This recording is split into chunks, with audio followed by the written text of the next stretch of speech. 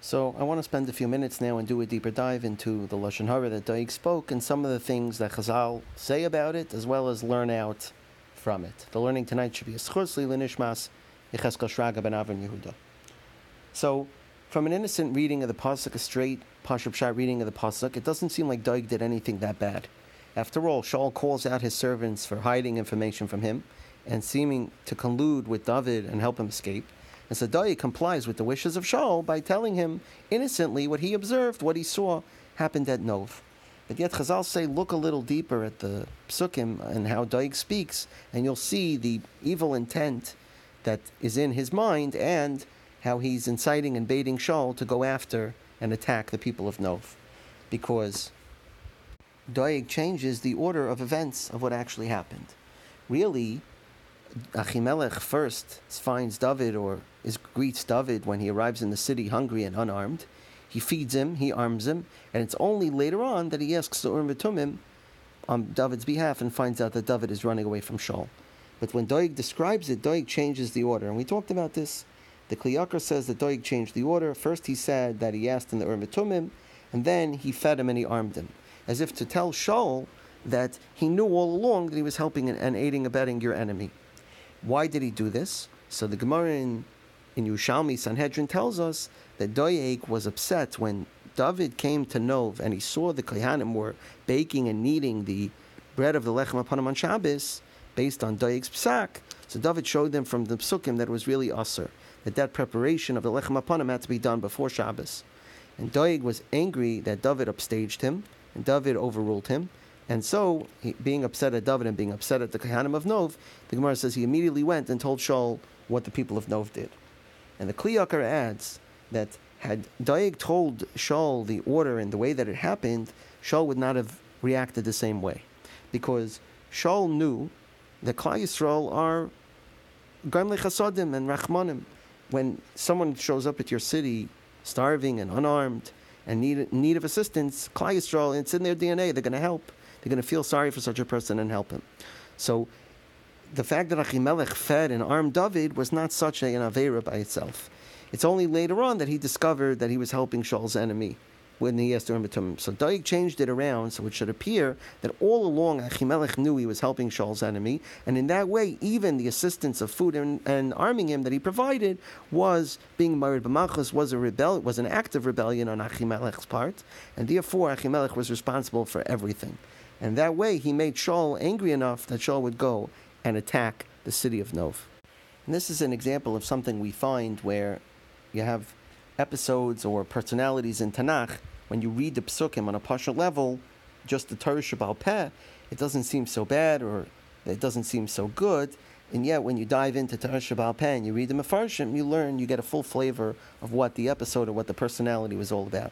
I believe I mentioned Bilam as an example, a classic example from Parshas Balak, where if you just read the Psukim, he doesn't seem like such a bad guy. He asks permission from Hashem to follow the servants of Balak, and every time Balak instructs him to curse Klal Yisrael, he says that he can only repeat what Hashem puts in his mouth. He seems like a pretty upstanding guy. And yet, when you read Parach Chelek in Masechta Sanhedrin, you learn what a tremendous Rasha he was, and why he was punished, why he had such a bad punishment. Similarly, Nebuchadnezzar is another personality where if you read the Psukim, especially in Sefer Daniel, he doesn't seem like such a bad guy. He praises HaKadosh Baruch Hu, he has a recognition of Hashem, he treats Daniel fairly, or what appears to be fairly. From the Psukim, it's only when you read Torah Shebal Peh you see what a terrible Rasha Nebuchadnezzar really was. On the opposite side, an example of someone who appears to be bad in the Psukim would be Penina, the first wife, the wife of Elkanah that we learned back in Parak Aleph, the second wife of Elkanah, who teases from the Psukim, seems to tease and make Chana feel bad, and to the point where Chana cries and upsets Chana. And for the Psukim, it seems like Penina was a terrible person doing a terrible thing. And yet the Mefarshim tell us that Penina really acted l'shem Shemayim. It's beyond the scope of this discussion as to why she was punished, but be that as it may, we discussed that in a previous recording. But basically, the Mefarshim tells us that Penina was actually acting l'shem Shemayim. She was trying to get Chana either to do tshuva or to get Chana to daven harder. But the point being is that you need Torah Shebal Peh to clarify for you exactly what happened in that Maisa. And similarly over here with Doeg, if you just read Doeg from the Psukim doesn't seem like a bad guy, but when you dive deeper and you look at the Mefarshim and Torah Sheba'al Peh, you'll see what he was really all about.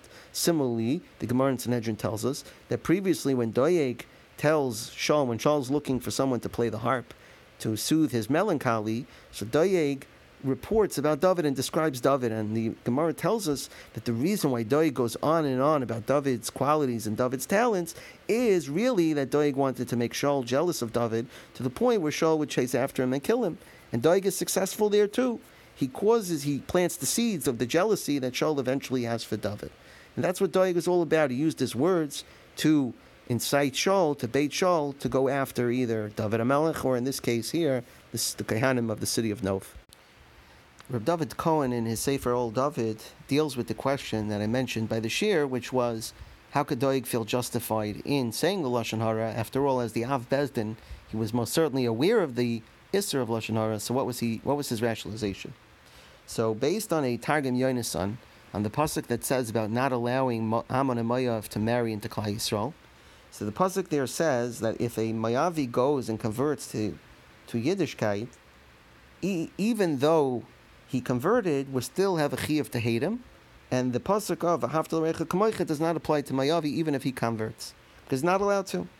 So Doeg may have thought, based on the same logic, remember, Doeg is the one who believes that it's Moavi u'Moavis, that even a female Moavi is not allowed to convert, and therefore Rus was usher to marry into Klal Yisrael. So Rus's descendants are similarly usher to marry into Klal Yisrael. So Doeg may have felt Loiselech Rachel be'amecha, the Isser of saying Rechilus does not apply to someone who's excluded from Amecha, which he held David HaMelech was excluded from Amecha, and therefore it's possible that's why he felt okay saying Lashon Hara about David. However, it does still leave a little bit of a kasha, because part of Lashon Hara was also about Achimelech and the Kohanim of Nov, and that does not seem to be addressed by this teretz. Now let's move on to some of the halachas of Lashon Hara that we learn out from this Maisa. So, one of the things that we learned out in Doeg, this Maisa of Doeg is held up as one of the main examples of someone who speaks Lashon Hara, and therefore we learn several halachas out from it. One of the halachas that the Kesef Mishnah brings down is that we know we're familiar with Rechilus, right? Rechilus is when Shimon goes to Reuven and says, "Hey Reuven, you know what Levi said about you?" That's the classic example of Rechilus. Kesef Mishnah learns out from our story, where Doeg tells Shaul what Achimelech did, even though Achimelech did not mean to offend Shaul. He had no idea he was aiding and abetting Shaul's enemy, but nevertheless, Doeg's statement was considered Rechilus. Doeg was not allowed to tell what Achimelech had done, even though Achimelech had not meant any harm by it. So he learns out from there that Shimon is not allowed to tell Reuven something that Levi did against Reuven, even though it was completely harmless and Levi had no bad feelings towards Reuven. It's still considered Rechilus to repeat it over. Nachal Shimon points out that we also learn from Doeg, the Maisa of Doeg, that the Isser of Lashon Hara applies even if you tell the truth. Even if you repeat something that really happened, or something that's true about the person, it's still considered Lashon Hara. And even though we said that Doeg misconstrued and his witness and his telling over of the events was inaccurate, but still the essence of what he said was true, and therefore we learn out from there that Lashon Hara applies even if you're telling the truth. Gemara in Erechin brings down in Daf Tezvav Amud Beis that what makes the Isser of Lashon Hara so bad is that it causes the death of 3 people: the speaker, the listener, and the subject of the Lashon Hara. In fact, in our case, it caused the death of actually 4 people. It not only causes the death of Doeg, Shaul, and Achimelech, but it also causes the death of Avner, Shaul's general, who the Yerushalmi in Peah says was held responsible for failing to stop Shaul from killing the Kohanim in Nov. So this Lashon Hara actually resulted in the death of 4 people. Finally, the Chafetz Chaim learns out from this Maisa that you're not allowed to tell Lashon Hara or Rechilus even if you're under tremendous pressure to do so, and even if the person telling you to do so is in a position of authority, for example, a parent or a melech. Because you see here that Doeg was responsible for saying the Lashon Hara, even though he was ordered by the king, right? It was clearly the desire of the king to hear anyone who had any information about David. And under that pressure, Doeg responds. Nevertheless, Doeg was held responsible and punished for speaking Lashon Hara. So says the Chafetz Chaim, you see from here that you're not allowed to say over the Lashon Hara, even if it's a person of authority who's pressuring you to do so.